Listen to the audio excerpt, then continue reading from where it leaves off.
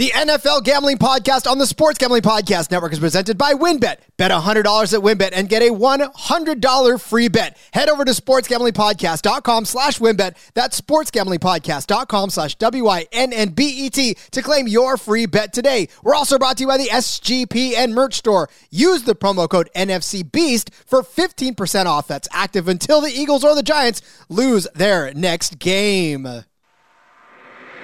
I'm just about that action, boss. You have to be kidding me. That is impossible. I'm raising the ante. Anybody wants it?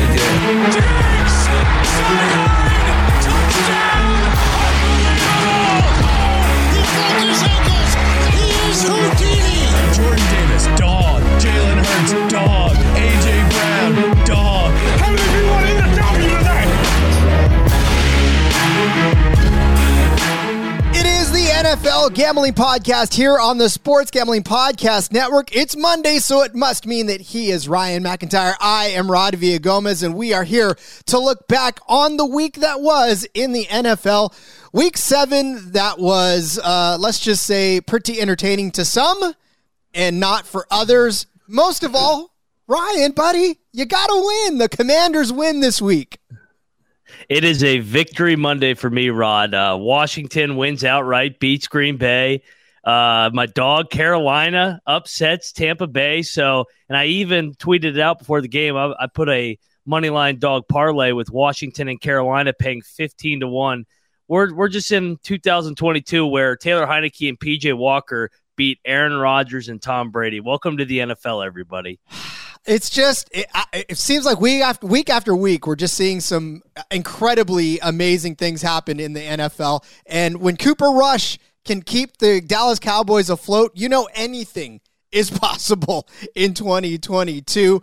Again, a full slate of games, and we are here to break them down for you. And of course, seems to be everybody's favorite segment of the show, the look-ahead lines for not week 8, but week 9. We're trying to get you up on the early lines for a couple of weeks in advance.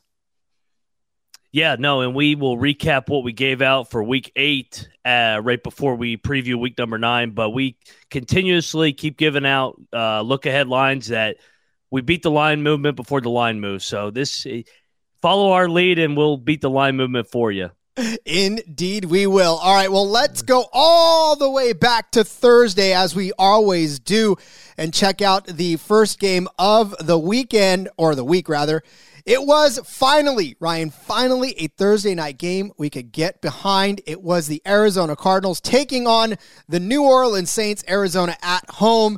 Absolutely putting on a show for us. 42-34, the final there. But more importantly, Ryan, points were scored in a Thursday night game. Yeah, no, finally we got an over in a Thursday night game.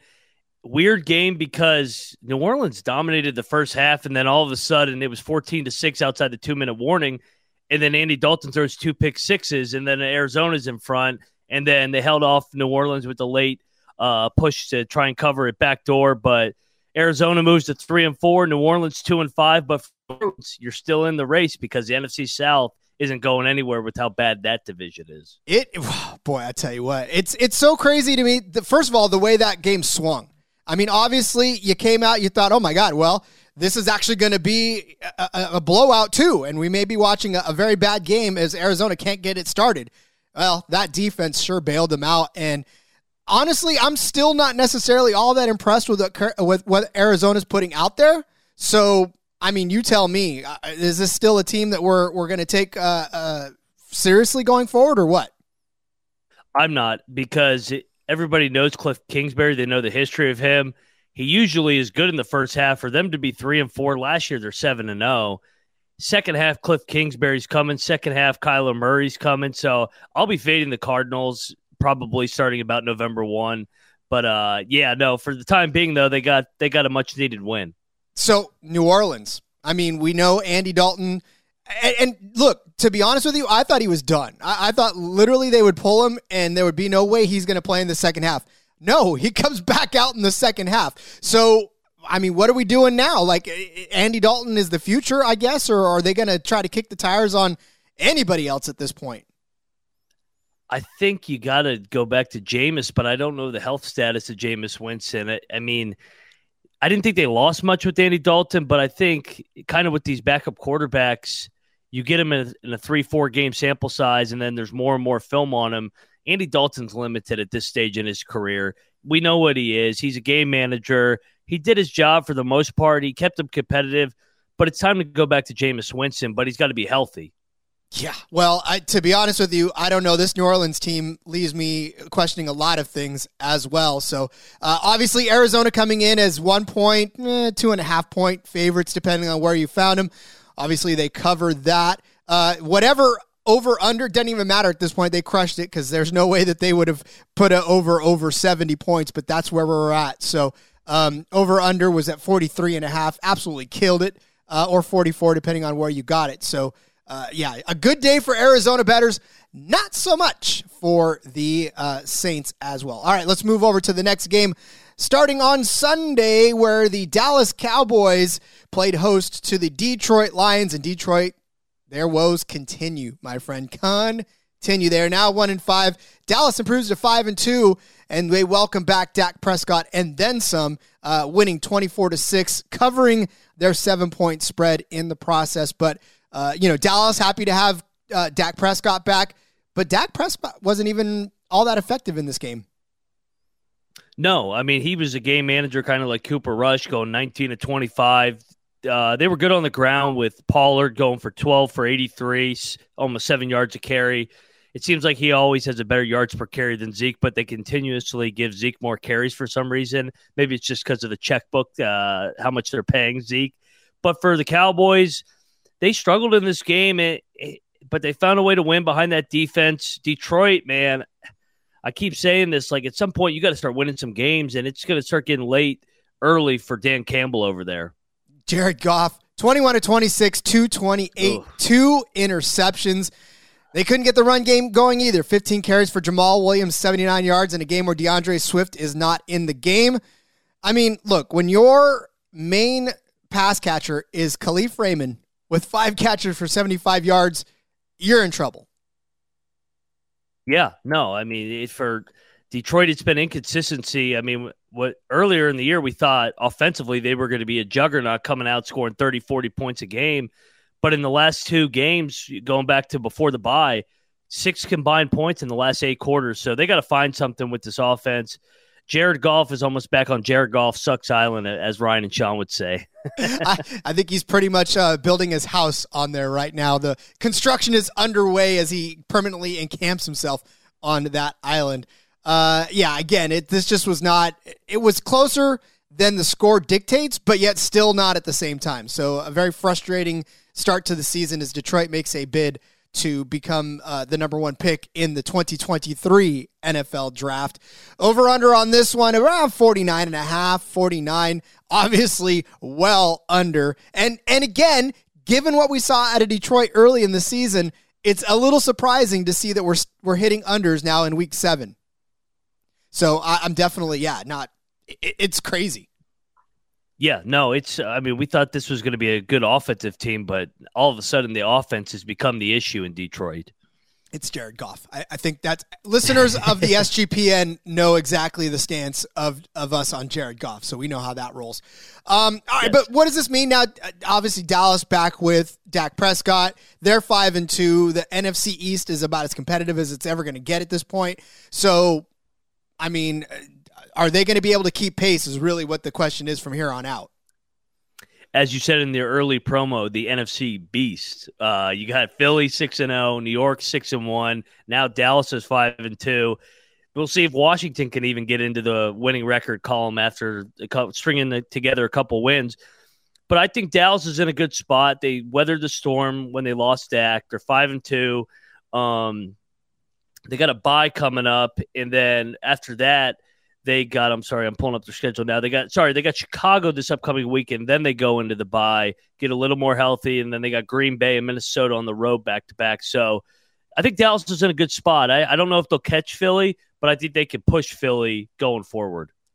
The road to the NFC may very well lead into NFC East territory. So, hey, look at Rookin' Warpig says Ravens and New England both on the under and both to win. Interesting stuff. Yeah, I mean, that's one of those gambling things that you're like thinking to yourself, Ravens on the under, but we'll get there. We'll get there for sure, Mr. Warpig.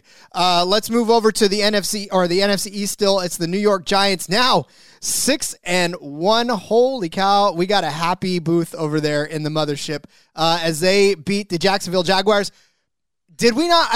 Did we call this? I know we want to jump ahead too far, but did we call this? I believe somewhere I know I said that the Giants were my dog pick for the week because I don't understand why they weren't the favorites against the Jacksonville Jaguars.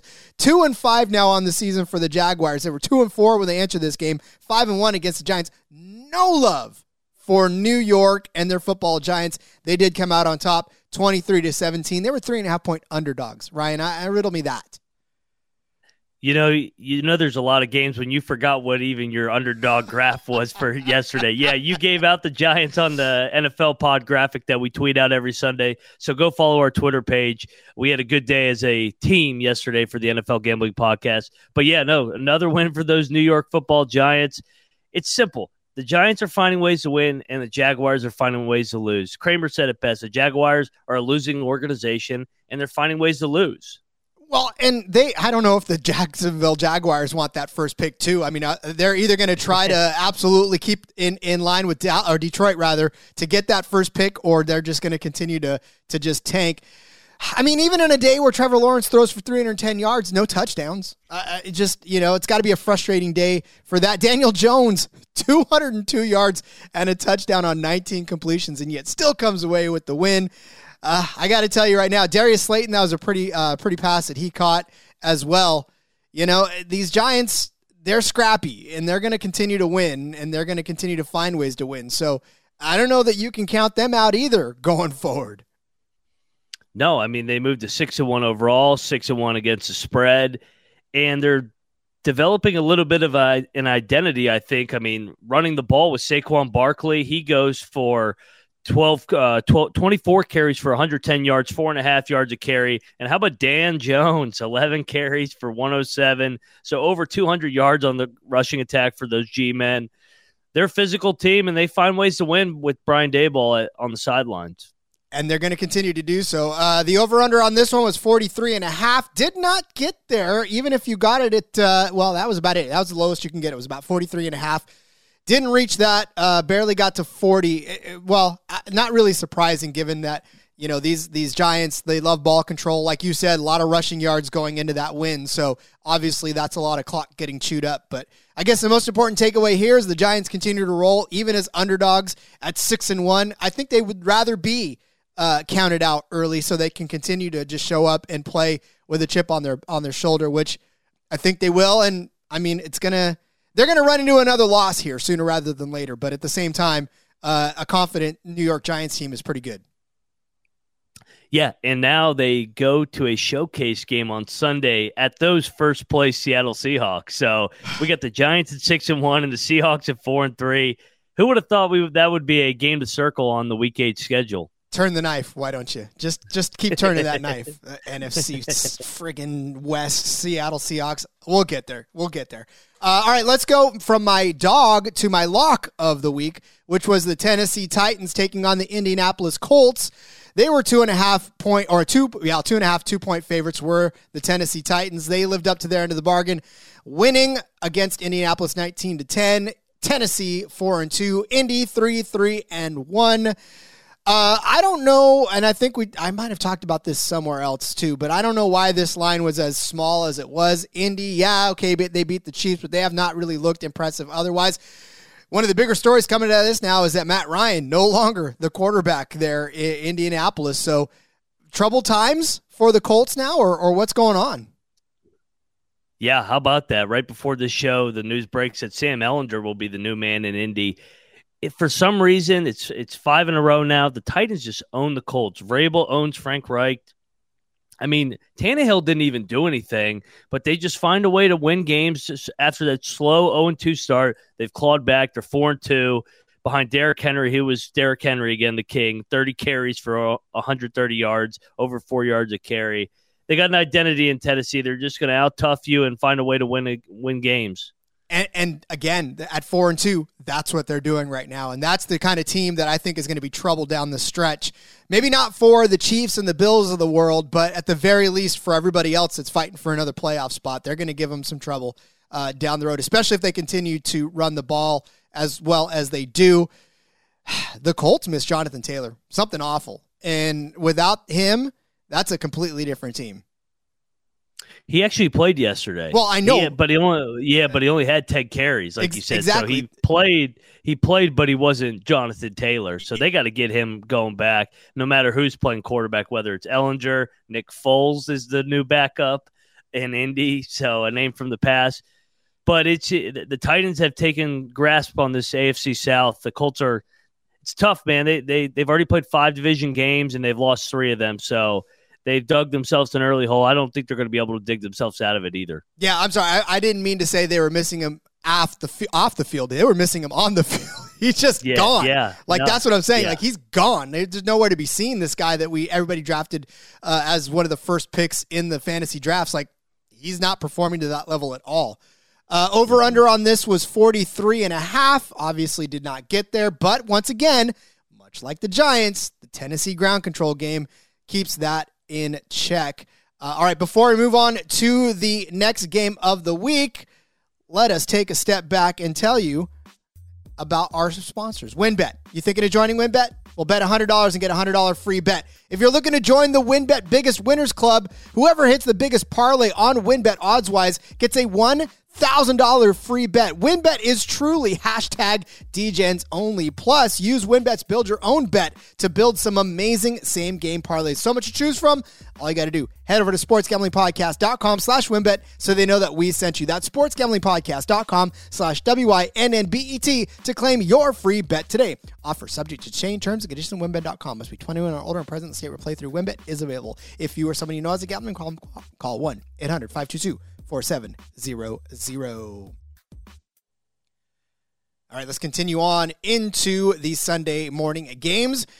Cincinnati Bengals hang on to at least whatever could be a good season for them at 4-3 now as they beat the Atlanta Falcons. Those scrappy Atlanta Falcons, Ryan, here lies the end of our scrappy Atlanta cover moves over here as the Bengals, again, 35-17 over the Falcons. Atlanta, 6.5-point underdogs. We touted them a lot, saying that all they do is cover until they don't, and they did not this time. Yeah, rest in peace, the perfect season. Everybody's like, what, the Eagles didn't play yesterday? No, the Falcons' 6-0 ATS streak finally comes to an end at those Bengals. On the other side, man, those Bengals are starting to hit their stride. Jamar Chase is back, 8 catches, 130, 2 touchdowns. He could have had more. Him and Burrow together, that's a dynamite duo, man. It looked like they were back in their LSU days or back in that AFC playoff chase last year. Bengals are a team to monitor going forward. You start to heat this team up, watch out. Mm-hmm. Like, that's all there is to it. These guys, they're electric. Yeah, they've proven their offense is absolutely outstanding, and there's no way, once they hit their stride, you probably should just go ahead and batten down, because it's going to be a horse race between them, the Chiefs, and the Bills, I think, when it comes down to it at the end of the season, especially if they can get going. Tyler Boyd, like you said, man of the hour, 8 catches, 155 yards, and a touchdown. Just 100% looking good in this game. So, yeah, I mean, it's the Bengals world, I think, and the rest of everybody's going to be living in it sooner rather than later. Yeah, and I know they fell to Baltimore a couple weeks ago in the head-to-head divisional matchup, but if you had to choose between Baltimore and Cincinnati right now, Cincinnati looks a lot better than Baltimore.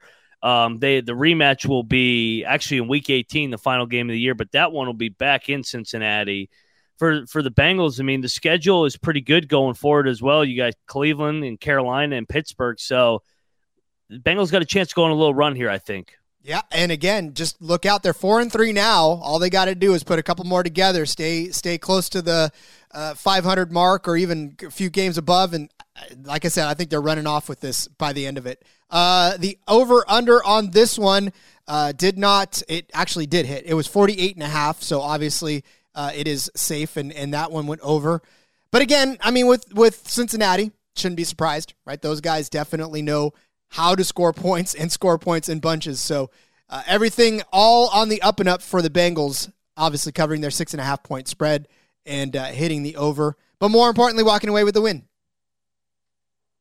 Yeah, no, I mean, you mentioned it. This offense, it's starting to hit their stride, and they are. Let me ask you this question: is Jamar Chase the best wide receiver in the NFL right now? Because every time I look up at the screen, he's scoring. He gets open every play, and if they could just protect a little bit, Joe Burrow's going to find him. He's right there if he's not already. I mean, some would throw Stephon Diggs in that mix, Justin Jefferson right now. I mean, you can't really say Cooper Kupp anymore, but yeah, those three I think are some of the more dominant ones in there right now, obviously from week to week. And because the Bills' offense is so explosive, a lot of folks are probably throwing Stephon Diggs' name right up there anyways. So it's just a matter of whether or not you think Jamar Chase is up there, and I do personally. Yes, I mean, but that's my point. He's put himself into that conversation. He's only in his second year, and he's not going anywhere anytime soon. Well, on the Atlanta side of the ball, Mariota, I'm very Mariota-like day, 8 of 13, 124 and a touchdown. Tyler Algier gets into the end zone on 16 carries for 50 yards. Not bad. And then the one catch by Demary Bird for 75 yards, that touchdown. He led the receivers in that matchup. So, I don't know. Atlanta's scrappiness needs to find another gear, I guess. Yeah, and for the Falcons, they can't fall behind with the way that they want to run the ball.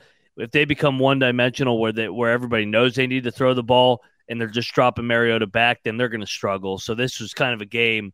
Bad. They got off script in this game. If you're Pitts' manager, how many phone lines are you blowing up?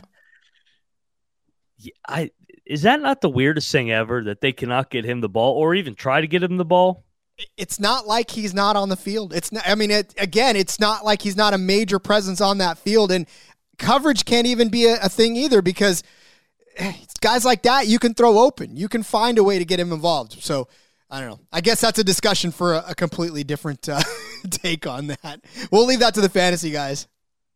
Yeah, no, a lot of fantasy owners want to shove Arthur Smith into a locker and beat him up with how little they're using Kyle Pitts in that offense right now. Absolutely frustrating. Another team that's absolutely frustrating for most bettors is the Cleveland Browns. They took on Baltimore, and Cleveland lost 23-20, but they did cover their 6.5 point spread in the process. So if you were a Cleveland plus 6.5 better, you are happy. But as our buddy, Mr. Rockin' Warpig says, Ravens and New England both on the under and both to win.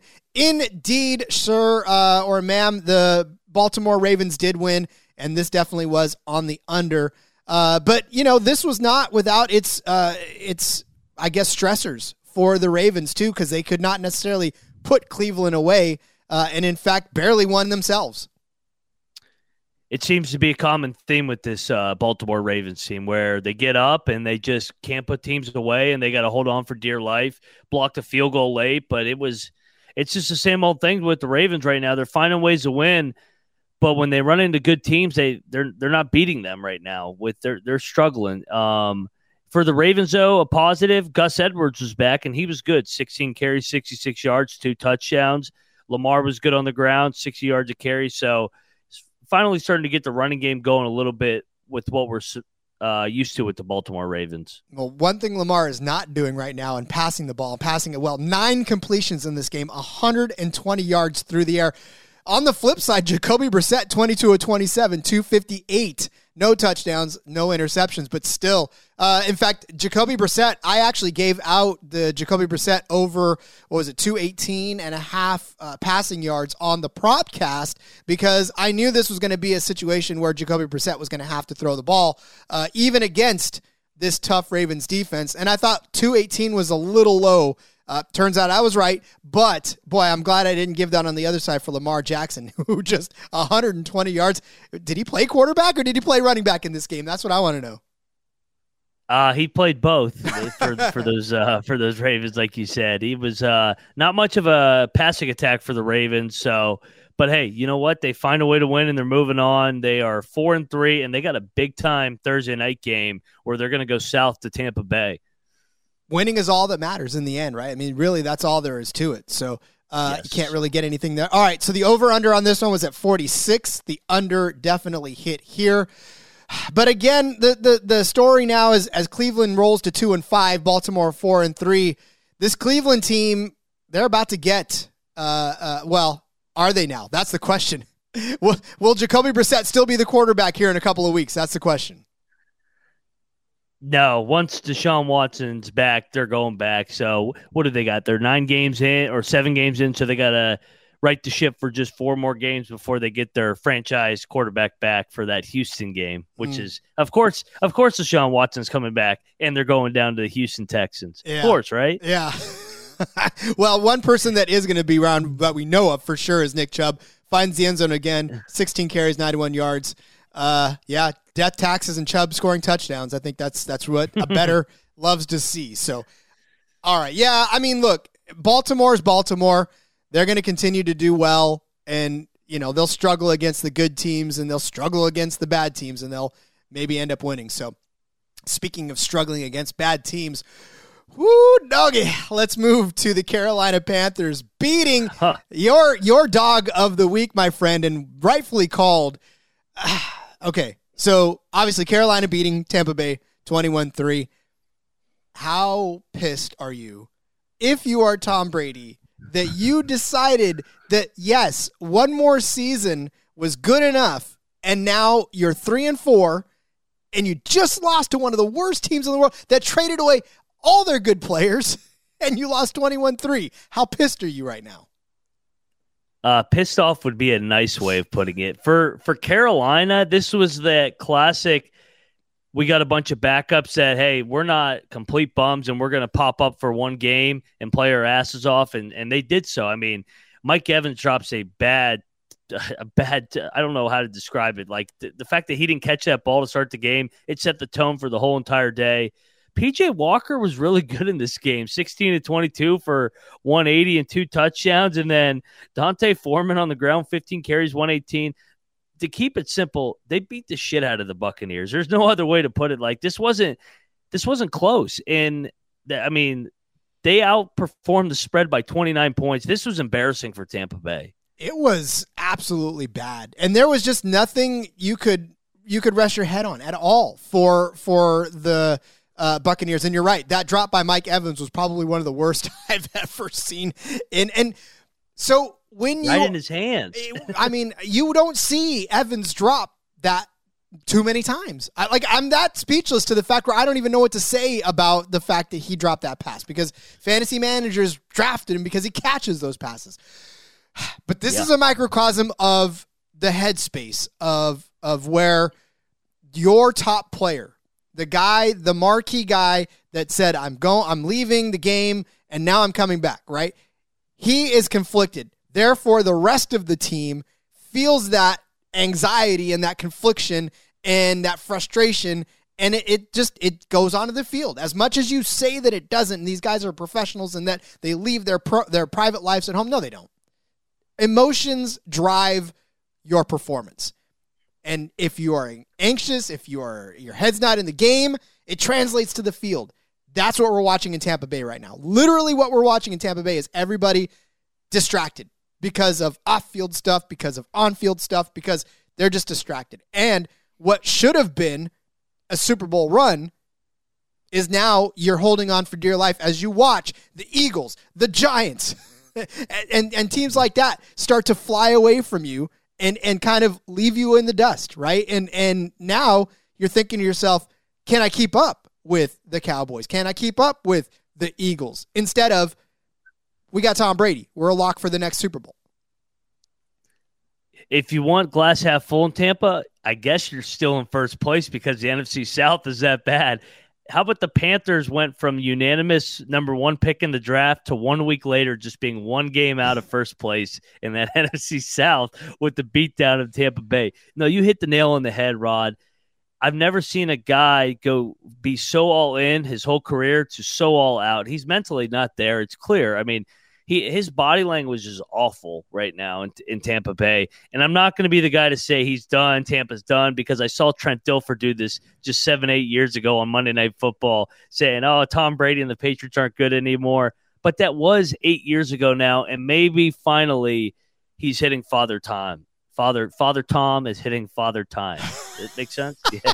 A lot of fathers in there. Father Time's got a bruise now from as much time as Tom is hitting him. But, look, when we talk about what's going to happen with this Tampa Bay team, this is gut check. I think losing to the Panthers is the biggest gut check that you can get at this point, and especially for Tom Brady, because so many people piling on that guy. I'm not going to pile on. All I'm going to say is that it makes you rethink your entire set of life decisions when you suffer something like this, right? Do you now go forward as a gladiator and say, all right, I basically almost wrecked my entire life, if not completely wrecked my entire life, for this one chance? What is it going to be in the end? Like, what's the end game? Am I going to have thrown it away for nothing? Or am I going to go back out there and run the table and make this worth everything I gave up for this? Yeah, no, I mean, you're absolutely right. And it, like you said, no, I don't want to pile on a guy that's got personal issues going on right now, but I can criticize. We can all look at it and criticize from a fair standpoint that he's not playing well enough. His teammates aren't playing well enough, and they miss Bruce Arians. I think that's pretty clear too. I mean, if you could go back in time and give Coach of the Year to Bruce Arians last year, I think you might deserve it with how bad they are without him right now. Yeah, it's clear that something needs to change, and I would not want to be a fly. I'm anxious when I hear other people yell at other people, let alone people yelling at me. So, I don't want to listen to that kind of nonsense. I'll let them fire themselves up, and I'll stay out of the locker room in this one. But you got to think that there's going to be a lot of heated discussions starting even today, I'm sure, in the locker room, in Zoom meetings or whatever. No doubt. Hey, and I mean, we saw it yesterday how bad they were. They were coming off an embarrassing loss at the Steelers before that, too. So it's not like they were coming off a big-time win over the Chiefs or Bills and they just had a letdown. No, this was supposed to be a get-right spot and figure out a way, get back on track, and it was the opposite of that. And the fact that they're underdogs at home against Baltimore, Tom Brady's never a dog at home. Unless he's playing like the Chiefs or Bills with one of these elite teams, for him to be an underdog to the Ravens, who are also struggling, tells you everything you need to know about where the booksmakers, Vegas, everybody thinks of these Tampa Bay Buccaneers right now. And it's not good. Not good at all. Yeah. All right, we'll continue down the slate when we come back from the break, but let's step away and tell you about No House Advantage. It's changing the game by offering the most dynamic fantasy sports platform available today. You can play Pick'em versus other people for the shot at winning $250,000 or more in cash. Go download the app, select a contest, and of course, pick your player props, earn points for correct picks, and climb the leaderboard for your shot to win big money every single day. You can also test your skills against the house and 20 times your money if you hit every single one of your picks. Bet on up to 5 players, overs and unders, and of course, individual player matchups across every major sports, including NFL, NBA, MLB, PGA, MMA, and NASCAR. Sign up now with the promo code SGPN at nohouseadvantage.com or download the app on the SGPN stores to get a first deposit match up to $25. Go make sure to check out No House Advantage today. Experience daily fantasy sports redefined, because it's not just how you play, but also where you play.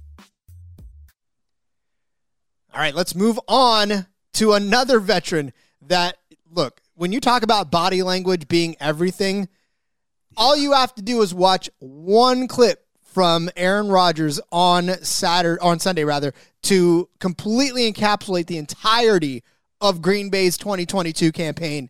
And I believe Aaron Rodgers said something about what the fudge are we doing here.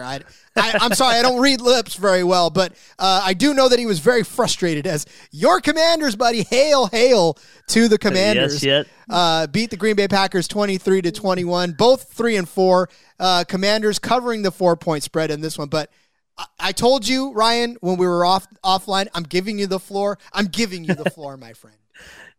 Well, I appreciate you giving me the floor to talk about my Washington Heineke's getting back in the win column. Heineke was, you got the full experience. He was really bad to start the game. I think he was like 2 for 10 with the pick six, but then he does what he does, and he just keeps playing. He bounces back. Clearly, that locker room prefers him over Carson Wentz. This team never quits under Ron Rivera and Jack Del Rio. Defense is playing better, and they got back to running the ball, which is what they did during their 4 or 5 game win streak last year when they started playing well with Heineke, with Antonio Gibson and Brian Robinson. But, I mean, this is a great win for my team, and I'm glad I was on it as my lock and the money line dog, 15-1 if you hadn't heard already. But the big headline out of this is, what the hell is wrong with Green Bay? It is troublesome, I suppose, if you're a Green Bay fan. And look, we didn't even talk about the fact before the break that Carolina was 13-point underdogs in that game. Yes. So I bring that up only to say that Washington was only a 4-point underdog in this game, and yet we have seen Washington with Tyler Heineke. We've seen this team to a Green Bay Packers team. Tampa Bay's bad, and yet they were 13-point underdog or 13-point favorites to Carolina. Washington was only 4. What does that say about Green Bay? Like that's really what I'm ultimately saying. What does that say about Green Bay that they were only 4-point favorites against Washington, who we've seen, I don't want to say look like Carolina, but have that potential to look bad, And look, for you, what's wrong with Green Bay? Aaron Jones, 8 carries, 23 yards on the day. You want to know what's wrong with Green Bay? They can't get anything going right now. A.J. Dillon, 4 carries, 15 yards. Why are they not running the ball? They got 2 really good running backs, and they have no receivers, and they can't block. They couldn't block this front all day with John Allen, Jerron Payne, and Montez Sweat, and they don't even have Chase Young yet. So, I mean, you're right. It tells you everything you need to know of what Vegas and the bookmakers think of this Packers team, that they were only laying 4, and a bunch of sharp people were still all over Washington to pull the upset, and they did. If Heineke doesn't throw the pick 6, I mean, they might blow out Green Bay. I mean, they total yardage, Washington ends up with 360, and Green Bay barely gets over 200, and a lot of it came late when they were trying to muster a comeback down 2 scores. Well, for Aaron Rodgers, doesn't even breach the 200-yard mark, 194 yards. I mean, he did throw 2 touchdowns, so, I mean, yay. But at the same time, this is not Aaron Rodgers that we're used to seeing. Obviously, No. Well, okay, here's the thing. He's not winning NFL MVP this year. Let's just put that one out of it.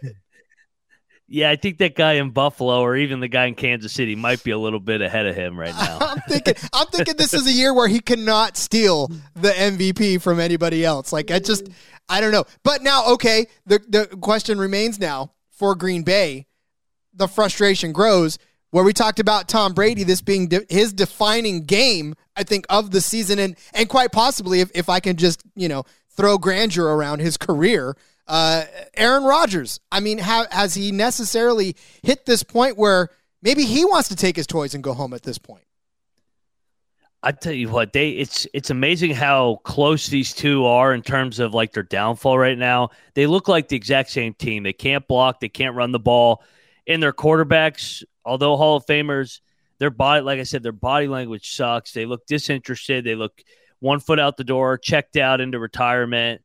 And it doesn't get any easier for Green Bay. They go to Buffalo on Sunday Night Football. So if you can't beat Taylor Heineke, Zach Wilson, or Dan Jones, how are you going to beat Josh Allen in that juggernaut?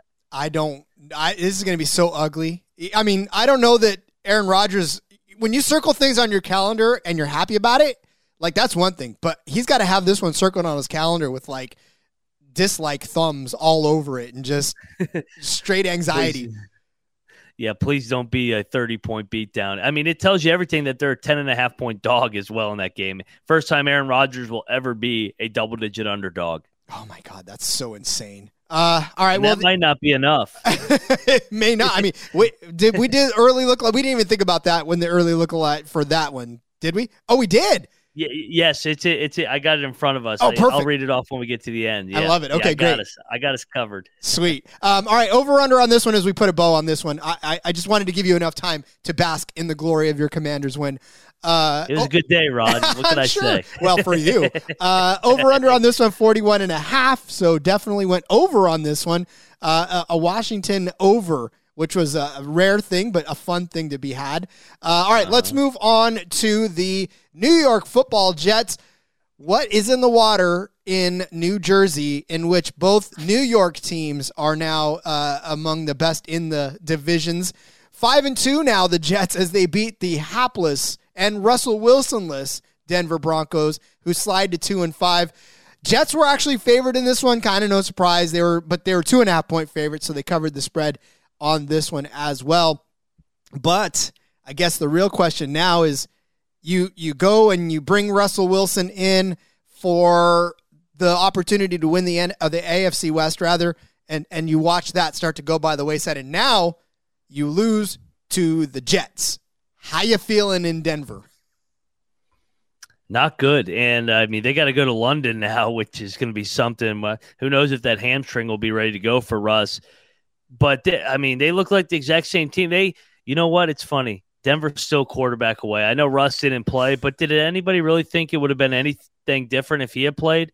Their offense had been the same, whether it's been Russell Wilson, Rippon, last year, Bridgewater, Drew Lock. This team is bad, and they're poorly coached with Nathaniel Hackett as well. So, but let's go over to the other side. How about those New York Football Jets? Winners of 4 in a row. 4 in a row with Zach Wilson under center. Unfortunately, they lost their rookie phenom, Breece Hall, so wishing him the speedy recovery in this offseason. It sounds like he's going to be out for the year. But they got a little bit of an identity as well with the Giants, where they're physical, running the ball, reflection of their head coach. And to be honest with you, when you have Zach Wilson turning in a 121-yard game and no touchdowns, yeah, this definitely came from defense and from rushing, because there's no way that Zach Wilson is beating you, even coming back from his injury. So, I don't know. Maybe Zach Wilson starts to look better. He may have to, depending on whether or not that run game can get going. Was it Michael Carter is left in there now as their running back? So yes. He'll assume those roles. Not a bad one in and of his own right. He ended up being the top receiver, did Michael Carter. 2 catches on 2 targets for 45 yards in this game. Whew, man, it's a woofer. But look, they don't ask how, they just ask how many, right? Exactly. And, I was so happy that for us, for everybody listening that's following on YouTube, we got this banner feature where we flashed the score. I'm so happy about Washington. I forgot to put up this score. So, 16-9, the Jets win. Your guy, Robert Saleh, man, he's got those guys believing. All you got to do is just be able to be motivated enough to keep the defense from having the offense score. Not hard with the Broncos, honestly, but you still got to do it. And if you do that, you don't have to score as many points. It's I don't know, it's not rocket science, kids. Just hold the opponents to less points than you score, and you're good to go, right? That should be the formula every single week. What a concept. And for those Jets, they got the Patriots on deck. So looking like Jets are going to be 5-2, and pending the results tonight, because we always record before Monday Night Football, I think the Patriots will be 4-3, although J. Mark might have something different to say about his Chicago Bears. Yeah, definitely a Bears and New England struggle. One of the Super Bowl rematches from way back in the day. Over-under on this one was 36. Did not come anywhere near 3 or 6, honestly. So it shouldn't have been a surprise there. 36 and you still can't get over. Yeah, well, that's fine. Denver is in trouble. So I'm not sure that I'm backing them anywhere in the near future at all. In fact, they may even end with just 2 wins on the season, depending on what happens. So, Jets play it by ear. All right, let's talk about the Las Vegas Raiders. As they hosted the Houston Texans. Houston now 1-4-1 after losing 38-20 to the Raiders. Obviously, the Raiders covering their 6.5 or 7.5 point, depending on where you got it, spread. But Vegas needed this. They needed to win. And they needed somebody to beat up on after all their frustrations early this season. So what a good way to pick up your second win of the season by beating up on the poor Houston Texans. This Vegas team scored 21 points in the fourth quarter, absolutely steamrolling them in the final frame there. Yeah, man, and for the Texans, they're just so limited offensively. Davis Mills seems to kind of be hitting a little bit of a sophomore wall recently. The Raiders just pounded the ball on the ground with Josh Jacobs going 20 carries for 140, 7 yards a carry, 3 touchdowns. So they got back to being more balanced offensively. I'm just glad Devontae Adams didn't shove a cameraman again. I'm sure the cameraman is happy that he didn't get shoved by. And for honestly, for what we thought was going to happen, between Carr and Adams. We've seen it. We've seen it in flashes, but we just haven't seen it consistently. And that's, I think, the frustrations that the Vegas team has definitely shown in and out the season. Now, Josh Jacobs, on the other hand, if he can continue to keep going like this, I think the Raiders can build a little momentum. I don't know if they've got enough to keep up with the more elite teams in the division, but you would think between Jacobs, between Adams and Carr doing what Carr can do, they would be fine, right? And then just what they have going for them, it's frustrating, I'm sure, for them to be 2-4. Yeah, but I think their schedule is going to lighten up here. I mean, they've gone through the Chiefs, so they've already gone to the Chiefs. They've already gone to the Chargers. Looking ahead, I mean, they got to go to New Orleans this week, tricky out of conference spot. But after that, you got Jacksonville, Indy, Denver. So, I mean, maybe a spot where they can get on a little bit of a roll here and get back in that playoff picture out west in the AFC. Yeah, well, they're not going to catch Kansas City, but I mean, maybe the wild card. They're not. No, I don't know. Anybody's catching Kansas City at this point. I think nobody. I think Kansas City's still throwing touchdown passes at this point. But on the other side, for the Texans, look, Davis Mills, 28 of 41, 302 yards, 2 touchdowns, an interception. But the rookie Dameon Pierce, 20 carries, 92 yards, long of 22. That kid's legit, and I still won. In fact, I ultimately won the rookie draft in my new dynasty league when I took Pierce instead of Breece Hall. And I tried to tell the guy to take Pierce. I did. Now look, injury is, you can't predict injury, but even still, Pierce was doing better than was Breece Hall up until the last couple of weeks, really.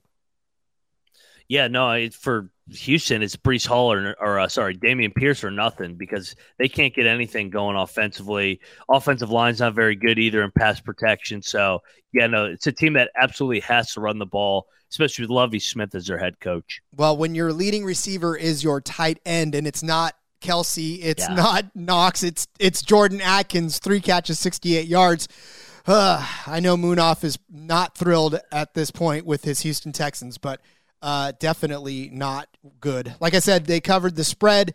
Over-under on this one for this game was at 45.5, so obviously, or 46, depending on where you got it, well over that. So that was an over hit for this game, which I don't know how many over bettors there were, considering Houston and Vegas. Vegas, not putting up the most points lately, and Houston being Houston. So lucky you if you put the over on that one.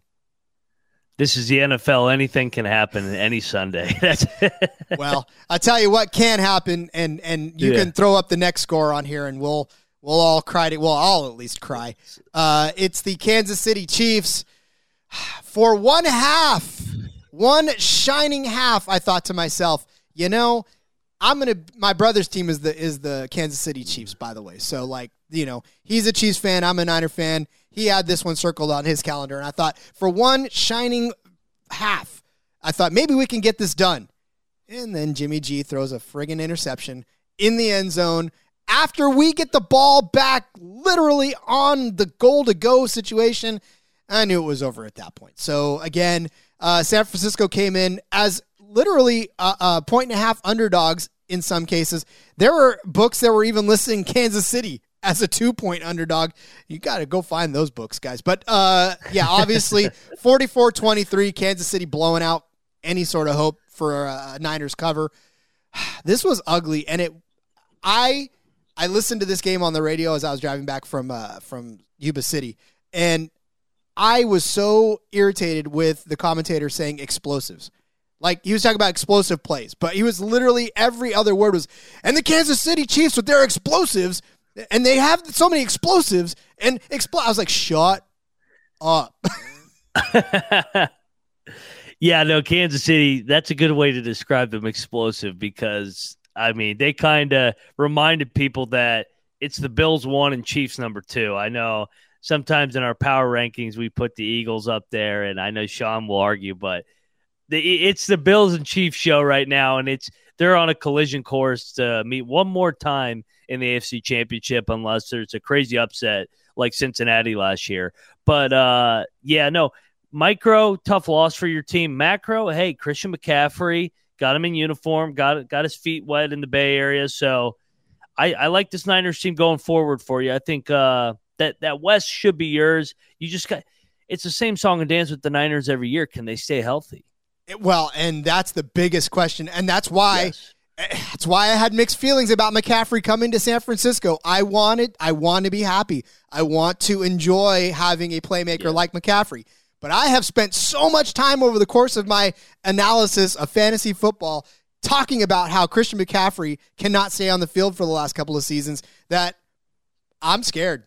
Honestly, I want him to stay healthy, but I don't know that that's the case. So we'll have to hold our breath. On a day where Garoppolo throws for 300 yards and 2 touchdowns, you would think that would be fine. But that interception, I think, really turned the tide. Killer. That was it. That was the nail in the coffin for the Niners. We had a chance. But that interception was so costly that it reversed any good juju, no pun intended, that we had. Because the juju was on the other side of the field, tearing it up for the Chiefs. 7 catches, 124 yards, and a touchdown for Juju Smith-Schuster. Just tearing it up. Mahomes, 423 and 3 touchdowns. So, I mean, that's where we're at as a Niners. Well, and like you being a Niners fan, you always tell me Jimmy G is a game manager. He can't make those mistakes because he's not a Josh Allen. He's not a Patrick Mahomes. He's a guy that's good when you put him in place when the rest of your roster is really good. When you got a Christian McCaffrey, when you got a Deebo Samuel, when you got a Kittle and that offensive line, then he can look really good and distribute the ball and be that game manager. But if he's making those mistakes, you cannot make that mistake at the end of the half. That changed the whole momentum of the game, like you said. But I think brighter days are ahead for your 49ers, Rod. We are not that far away from the NFC West, right? So, I mean, the big game next week. Big game next week. And that's what I'm saying. Like, it's a matter of keep yourself in the mix, especially in the NFC West this year. This is another great opportunity to be in the NFC West when everybody else is struggling as well. That you just keep yourself within distance, within striking distance, and you're good to go. And you can't have George Kittle be the leading receiver. I love George Kittle, but you cannot have him be the leading receiver. 6 catches, 98 yards, and a touchdown. It's got to be Deebo. It's got to be Deebo every single week. But National Tight Ends Day. That's true. It was National Tight Ends Day, which is why Atkins was the leading receiver. Kittle was the leading receiver. Yeah, there's a pattern here. All right, I'm going to put this one to bed. Obviously, there's really no analysis needed for Kansas City. They're Kansas City. They're going to continue to do this and do it well. They're a juggernaut. There's no other way to describe it. And for Kansas City moving forward, they headed to the bye, get even more healthy, and then they got Tennessee, Jacksonville coming out. So they should pad some wins here coming out. And I look for them to be the 2 seed in the AFC when it's all said and done behind Buffalo. Indeed. All right, speaking of the NFC West, it was the NFC West leading Seattle Seahawks now at 4-3 as they go to LA and beat the Los Angeles Superchargers 37-23. Both teams now 4-3. Seattle came in as about 4.5 point underdogs in some cases. Obviously, they covered that spread. Well, here's the thing, Ryan. You're Denver. You got your guy. You don't have the record. You're Seattle. You lose a future Hall of Famer. I put it in question mark because it's not up to me to cast the ballots. But yet you are 4-3, leading your division with Geno Smith. Pete Carroll's got to be just loving life right now. So on the preseason show, I gave out Pete Carroll to win Coach of the Year 50-1. So I think that is a realistic ticket right now with these Seahawks playing the way they are. If they win the division, he should win Coach of the Year. And the FU Russell Wilson tour continues. Denver just came off a heartbreaking loss in LA. So what does Seattle do? They go in there and just beat the crap out of them, 37-23. And the game wasn't even that close. They ran it right down their throat with Kenneth Walker, 7 yards a carry. The rookie was phenomenal. Geno Smith continues to roll and be the better quarterback between him and Russell Wilson. Yeah, no, I mean, there's no – and then for the Chargers, man, this is another head-scratching loss. Like, you come off the big Monday night win, and we've seen this so much in the Brandon Staley era where they just lay an egg. It's bad. And Austin Eckler being the leading rusher and receiver on this team, somebody else has to start getting involved. Obviously, we know Mike Evans was not in the mix, or Mike Evans, call back. Mike Williams was not in the mix for LA, but I mean, look, there's got to be somebody else, right? I mean, Austin Eckler cannot be the end-all, be-all of your offense at all every single week. Yeah, no, I mean, it's the same song and dance with the Chargers. I mean, they're heading into the bye, so maybe they can get some things figured out. But it's just it's nonstop inconsistency. I mean, they can never put wins together. They're 4-3, and they should be way better than 4-3. Because who have they lost to? They've lost to Seattle at home in a blowout fashion. They got blown out by Jacksonville at home, and I guess they also lost to the Chiefs. So that's not a bad loss. But they've been playing with fire. They had 3 straight one-possession wins with the Texans, Browns, and Broncos before this. This team, I mean, they might be able to be a wild card team, but I can't see them doing anything or making some noise come playoff time. You cannot put them in the elite category at this point. You can't put them with the Bills. You can't put them with the Chiefs. You know, at this point, you may not even be able to put them with the Jets. So it's just a matter of, you know, where are you going to rank the Chargers? And it sounds silly to say, but you just look at what's happening right now, and the Jets are on fire. So, yeah. Hey, and shout out to you, Rod. We do our NFL. You guys see our NFL power rankings that come out every Wednesday that we tweet out. We do a composite of the 7 co-hosts. Rod was the only one that had those Seattle Seahawks in his top 10 this week. So you were ahead of the curve. They are going to be in the top 10 this week, headed into week number 8. As much as it pained me to do it, I had to take away my bias toward them and put They've them in earned there. it. Yeah. Yeah. And Geno Smith, I mean, look, 210, 2 touchdowns. Didn't need to do much with Kenneth Walker going crazy for 168 yards, like you said, and 2 touchdowns. So, yeah, watch out for Seattle. They're definitely a force to be reckoned with, as much as I'm about to puke for saying that. The over-under on this one was 51.5. Obviously got there, so over-bettors were happy as well. All right, let's move on to the Sunday night game. Ryan, this one fooled us all in that we thought we were going to be in for a much more explosive, and there's that word, game than we were actually ended with. Miami winning against Pittsburgh 16-10. Tua returns. But again, this was a game that started off with some fireworks and petered out after that. 13 points in the first quarter from Miami, 16 total, and then that was it. No scoring in the second half at all, as both defenses decided they wanted to figure out how to play football for a change. But yeah, this was a very frustrating loss for Pittsburgh, as 3 interceptions for Kenny Pickett basically sealed the deal. And yet, Ryan, they were still in the mix. Yeah, and I have a bone to pick with Mike McDaniel. Take the 3 points. What like they always chalk it up to analytics.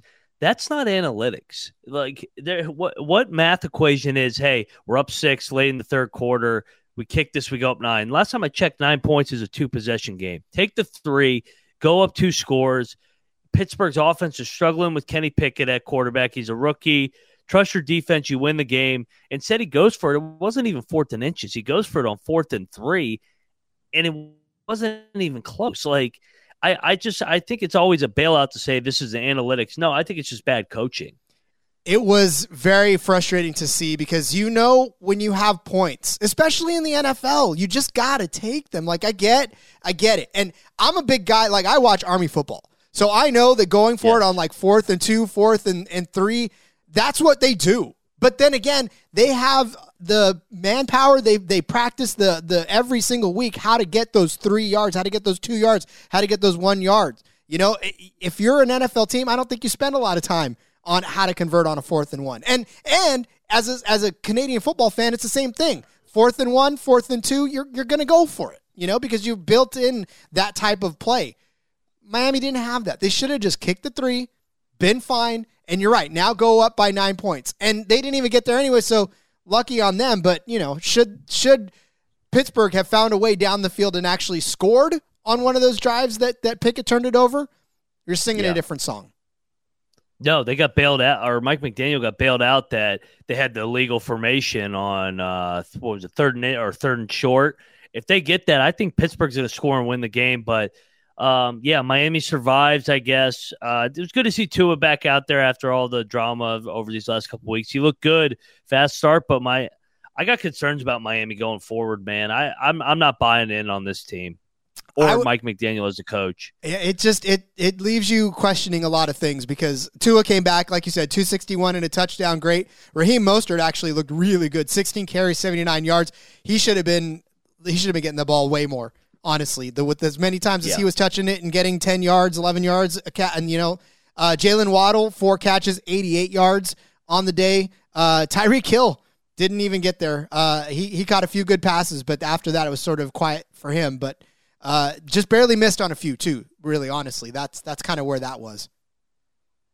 Yeah, no, it's for Pittsburgh, like you said. It's the Pickett show right now, so they got to see what they got with Pickett going forward as a rookie quarterback.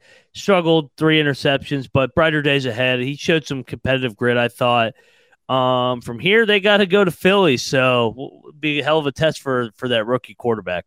Oh, that's going to be crazy. So, all right, well, let's go ahead and put a bow in that. I mean, again, it's Miami. They're going to probably just get a little better each and every week now that Tua's back. And Pittsburgh, they're going to have to get Kenny Pickett settled down if they're going to go with him for sure. And they're just going to have to eat whatever happens, whether it's him losing games by interceptions or him getting better. I guess it's all on him now. So they're just going to have to live with the consequences, right? Yes, agreed. No, you got to find out if he's your guy. That's your number one goal in Pittsburgh this year. Find out if Kenny Pickett is your franchise quarterback. This is it. This is where you figure out whether or not you spent the draft pick in the right place. So, all right. Let's get to it. Let's get to the favorite part, everybody's favorite part of the show, and that is, of course, the early look ahead. As we look ahead to Week 9 in the NFL at some of these early lines that we're finding. Again, folks, you can find all of these odds and then some on oddstrader.com. So go to oddstrader.com, select the NFL tab. There is a little calendar over here on the right-hand side. Click on it. It'll give you each NFL week. And then, of course, click on Week 9. Follow along with us as we look at some of these lines for Week 9 and then jump on them, right? You can go to your book and bet on them. So that's the glorious part of this. And Ryan, how do we do a couple of weeks ago looking ahead to Week 8? Very well. I'll read off. We gave out 6 just last Monday, and there is a lot of line movement, a lot of injury reports coming out. So we beat the number. Jacksonville was plus 6.5 when we grabbed it. They are now favored by 3.5 against Denver in London. So 10 points of value there. Atlanta, a 1.5-point dog against Carolina. Even after Carolina wins, Atlanta's up to a 5-point favorite, so that's a touchdown of value. Minnesota last week we gave out as a 1-point favorite over Arizona at home.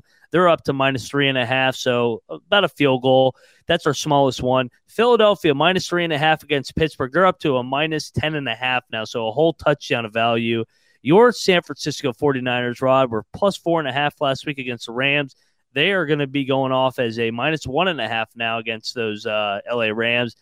And then, of course, we touched on it with Green Bay. We grabbed Buffalo minus a 4, and they're up to minus 10.5. So, 4 examples where we grabbed a touchdown of value. So, yes, this early look ahead is crucial. I know it takes patience to have your money tied up for over a week, but hey, it's going to benefit in the long run. It's called an investment. It's not instant gratification, folks. We are teaching you investment strategies in order to get you right over the hump. So I love it. All right, Ryan, well, then I'm going to toss the floor to you. We usually give about two look aheads a piece as we look at the lines. What's standing out to you other than our weekly reminder, Atlanta's going to cover? Yeah, hey, well, exactly. It's a good time to take them off a bounce back with their one loss. I'm going to go to New England right away. I know they haven't played tonight, but the fact that they're a pick'em currently with Indianapolis at home, they're going to go off at least 4 or 5, 8, maybe even probably up to 6 or 7 points favored, especially with Sam Ehlinger, Mac Jones back. I will grab New England, and I know it'll be closer to a touchdown once that game kicks off November the 6th. I like that. And just for your guys' edification, I know Cody and I do this a lot on the NASCAR Gambling Podcast, where we weekly reminder to play Kevin Harvick in a DFS or do something like that. Your weekly reminder that Atlanta is now at +7 right now against the Chargers. That is where they sit. So I don't see that number staying there as we move on. So you might want to grab them as +7.5 point underdogs right now because that line's going to move somewhere. So that's your weekly reminder about the Falcons. So let me move on to my first one. And we're actually going to go on the other side of this Monday night matchup, and that's Chicago. They are right now 3-point underdogs to the Miami Dolphins. After tonight's game, I feel like they're going to be bigger underdogs. So, or, Miami, if you want to grab Miami now at -3 before it goes up to like -6 or even -7, that's where it's going to be at. So make sure you get them at the smaller end of this for it. Yeah, no, I like that one. Another one I like, and is going to be Thursday night. I know they're going on the road, but Philadelphia's laying only 5.5 in Houston. I think that thing closes 10.5 or right around 10. So I'll grab the Eagles right now at -5.5, thinking that thing is going to skyrocket over a touchdown come kickoff. Here's one that I don't know if they didn't touch it after the last time or after this Sunday or not, but the Seattle Seahawks are 7-point underdogs to the Arizona Cardinals. If you do not grab this line now, I do not know what you're doing listening to this show. I cannot believe that they are set. Look, I get it, but we just talked about how Seattle is going to be trouble, and they are a touchdown underdog to the Cardinals right now after an emotional win this last week. Yeah, no, I'm with you. And one more I like, I'm going to take the Bengals -7 against Carolina at home. I know Carolina just won a game. That thing's going to be in the double digits by the time we get there. Carolina, they got their one-hit wonder, so give me the Bengals -7. And again, remember, these are week 9 look ahead, so we still have all of week 8 left to play to shift these lines. And Ryan just said it as we walked into this this segment as far as how much these lines, about a touchdown per line that we've talked about. So, you've got to find the value now.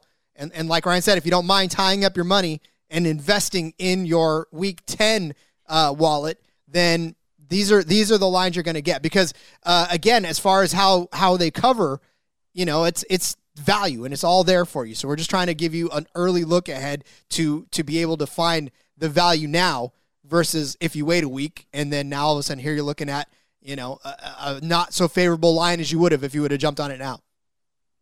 Yes. Yep. No, it's like you said, get ahead of it while you can and grab the value. Indeed. All right. Well, that's it. That's the show, folks. This is the first time that we've gone live. So appreciate you guys hanging with us live. It's a weird thing because I don't necessarily do a lot of live shows. So if you see me looking around, it's because I got 15 screens in front of me that I'm trying to bank around and bounce. And then remember that you guys are still watching. So thanks for hanging with us. And of course, Ryan, as always, buddy, this has been a great Monday.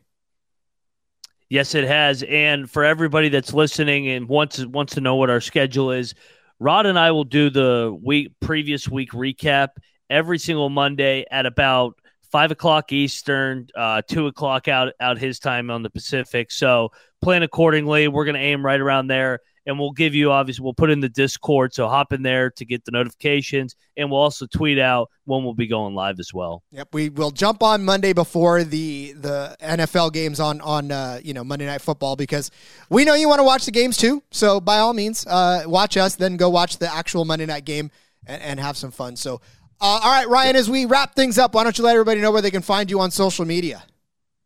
You guys can find me on Twitter at Moneyline_Mac. Hopefully, you give me a follow because gave out that 15-1 dog parlay. So I'll be giving out Moneyline parlays each week. So hopefully we can hit another one together. Indeed. It's so much fun. Like, I love the SGP, and we are just so coming into stride right now with everything we got going on. It's insane. And once again, for those of you listening right now as the podcast, thank you so much for listening. As always, we love you. You are our first love. So we appreciate everything you have done for us to keep us just moving and climbing in the rankings in the SGPN. Follow me on Twitter at RJ Villagomez. There's a link in my bio to everything I got going on, whether it's here, whether it's a sportsbook review, or whether it's in between media. Find it all in the link in my bio. For Rod, for myself, for everybody here at the SGPN, thanks for listening. Hang with us as we go through the rest of this week. And of course, we'll see you next week. Have some fun. Let it ride.